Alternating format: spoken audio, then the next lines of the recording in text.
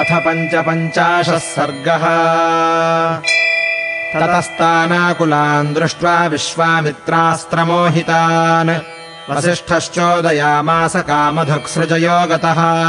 तस्याहुङ्कारतो जाताः काम्बोजारविसन्निभाः ऊधसश्चाथ सम्भूता बर्बराः शस्त्रपाणयः योनिदेशाच्च यवनाः शकृद्देशाच्छकाः स्मृताः रोमकूपेषु म्लेच्छाश्च हारीताः सकिरातकाः तैस्तन्निषूदितम् सर्वम् विश्वामित्रस्य तत्क्षणात् सपदातिगजम् साश्वम् सरथम् रघुनन्दना दृष्ट्वा निषूदितम् सैन्यम् वसिष्ठेन महात्मना विश्वामित्रसुतानाम् तु 100 नानाविधायुधम् अभ्यधावत्सु सङ्क्रुद्धम् वसिष्ठम् जपताम् वरम् हुङ्कारेणैव तान् सर्वान् निर्ददाह महान् ऋषिः ते साश्वरथपादाता वसिष्ठेन महात्मना भस्मीकृता मुहूर्तेन विश्वामित्रसुतास्तथा दृष्ट्वा विनाशितान् सर्वान् बलम् च सुमहायशाः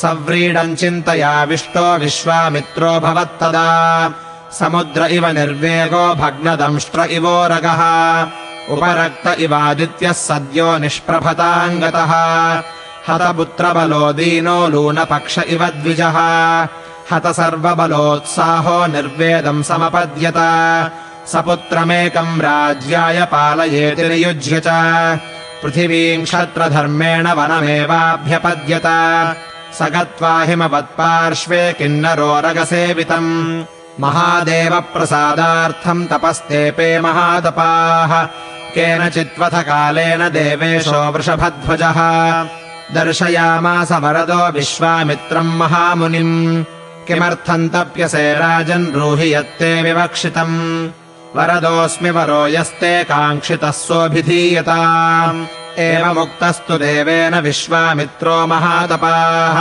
प्रणिपत्य महादेवम् विश्वामित्रो ब्रवीदिदम् यदि तुष्टो महादेव धनुर्वेदो ममानघ साङ्गोपाङ्गोपनिषदः सरहस्यः प्रदीयताम् यानि देवेषु चास्त्राणि दानवेषु महर्षिषु गन्धर्वयक्षरक्षस्सु प्रतिभान्तु ममानघ तव प्रसादाद्भवतु देवदेव ममेप्सितम् एवमस्त्विति देवेशो वाक्यमुक्त्वा गतस्तदा प्राप्य चास्त्राणि देवेशाद्विश्वामित्रो महाबलः दर्पेण महता युक्तो दर्पपूर्णो भवत्तदा विवर्धमानो वीर्येण समुद्र इव पर्वणि हतम् मेनेतदा राम वसिष्ठमृषिसत्तमम् ततो गत्वाश्रमपदम् मुमोचास्त्राणि पार्थिवः यैस्तत्तपोवनम् नाम निर्दग्धम् चास्त्रतेजसा उदीर्यमाणमस्त्रम् तद्विश्वामित्रस्य धीमतः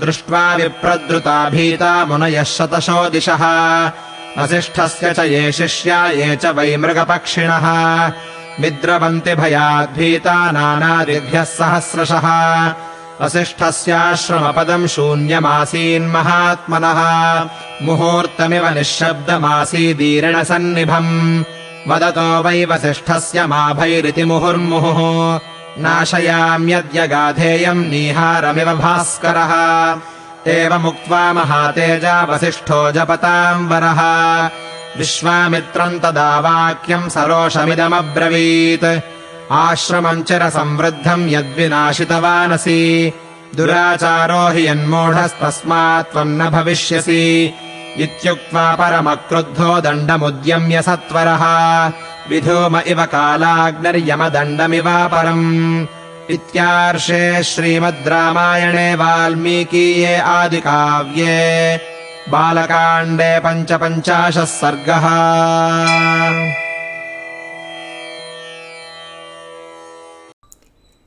Srimad Valmiki Ramayana, Balakanda, Canto 55. His entire army having been exterminated by the warriors produced by Shabala, and his 100 sons reduced to ashes by the very roar of Vasishta, even as they assailed him, Vishvamitra retires to the Himalayas for austerities, and receiving a number of missiles from Lord Siva, tries them on the inmates of Vasishta's hermitage. Vasishta meets him with a mere staff, appropriate to a Brahmana. Seeing the warriors created by Shabala stupefied by the missiles of Vishvamitra and fleeing from the battlefield helter-skelter, Vasishta commanded Shabala as follows: "Evolve more and more warriors, O wish-yielding cow, by dint of your yogic power of concentration." From her roar sprang up the Kambojas, brilliant as the sun. And again from her udders were produced the Barbaras, carrying weapons in their hands. From her genitals came forth the Yavanas, while those that issued from her anus were known as the Shakas. From the pores of her skin originated the Mlechas, and the Haritas along with the Kiratas. By them was wiped out instantly the entire army of Vishvamitra, including the foot soldiers and elephants, horses and chariots, O scion of Raghu. Seeing the army of their father exterminated by the mighty Vasishta, Vishvamitra's 100 sons rushed most furiously towards Vasishta, the foremost of ascetics, carrying weapons of various kinds. The great Rishi Vasishta, however, reduced them all to ashes by his very roar. The sons of Vishvamitra were reduced to ashes in an instant with their horses, chariots, and foot soldiers by the mighty Vasishta. Seeing them all, as well as his army, annihilated, the exceptionally illustrious Vishvamitra was forthwith filled with anxiety mixed with shame. He resembled the ocean that has lost its fury and the snake whose fangs have been broken, and suddenly became lusterless like the eclipsed sun. Having lost his sons and army, he felt miserable like a bird whose wings have been clipped. With all his strength and spirit shattered, he reached a state of despondency. Enjoining his only surviving son in the words, "Rule the earth according to the moral code prescribed for a Kshatriya," in order to carry on the administration, he retired to the woods alone. Repairing to a slope of the Himalayas, resorted to by Kinnaras and Nagas, Vishvamitra, who had now turned a great ascetic, practiced austerities for the pleasure of Lord Siva, the supreme deity. Sometime later, Lord Siva, whose ensign bears the emblem of a bull, the paramount ruler of gods and the bestower of boons, actually revealed himself before the great sage Vishvamitra and said, "Wherefore do you practice austerities, O king? Speak out what is there in your mind. I am the bestower of boons. The boon which is sought by you may be made known to me." When the great ascetic Vishvamitra was told thus by the Lord, the former replied to him as follows, falling prostrate before him: "If you are pleased with me, O supreme deity, the science of archery with its inmost secrets, including the branches of knowledge, directly or distantly auxiliary to it, as also the sacred texts forming part of it, may kindly be revealed to me, O sinless one. Let all the mystic missiles that are known to gods, demons, and the great seers, as well as to Gandharvas, Yakshas, and ogres, flash before my mind's eye, O sinless one. Let the consummation sought by me be achieved by your grace, O God of gods." Uttering the words, "Let it be so," Lord Siva, the supreme ruler of gods, forthwith departed.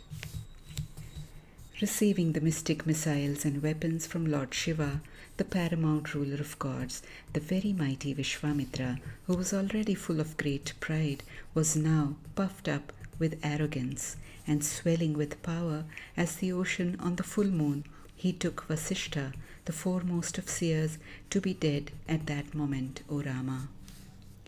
Proceeding to the site of the hermitage, the king then discharged mystic missiles and weapons, by which the said grove in which austerities were being practiced began to be consumed through the fire of the missiles. Alarmed to see those missiles being discharged by the talented Vishvamitra, the hermits escaped in their hundreds in various directions. Afraid of the danger, whatever pupils of Vasishta and whatever beasts or birds they were in his hermitage fled in their thousands from the various quarters. The sight of the hermitage of the mighty Vasishta turned desolate. In an hour or so it became noiseless and looked barren, as it were, in spite of Vasishta repeatedly calling out, "Don't be afraid, I shall presently make short work of Vishvamitra, the son of Gadhi, as the sun dispels fog." Saying so, the exceptionally glorious Vasishta, the foremost of ascetics, then angrily addressed the following words to Vishvamitra: "Since you have made havoc of my hermitage, fostered for long, and inasmuch as you're a wicked fool, you will cease to be what you are." Saying so, and hurriedly lifting a staff, which looked like another rod of Yama, Vasishta stood highly enraged, like the smokeless fire raging at the time of universal destruction. Thus ends Canto 55 in the Balakanda of the glorious Ramayana of Valmiki, the work of a rishi and the oldest epic.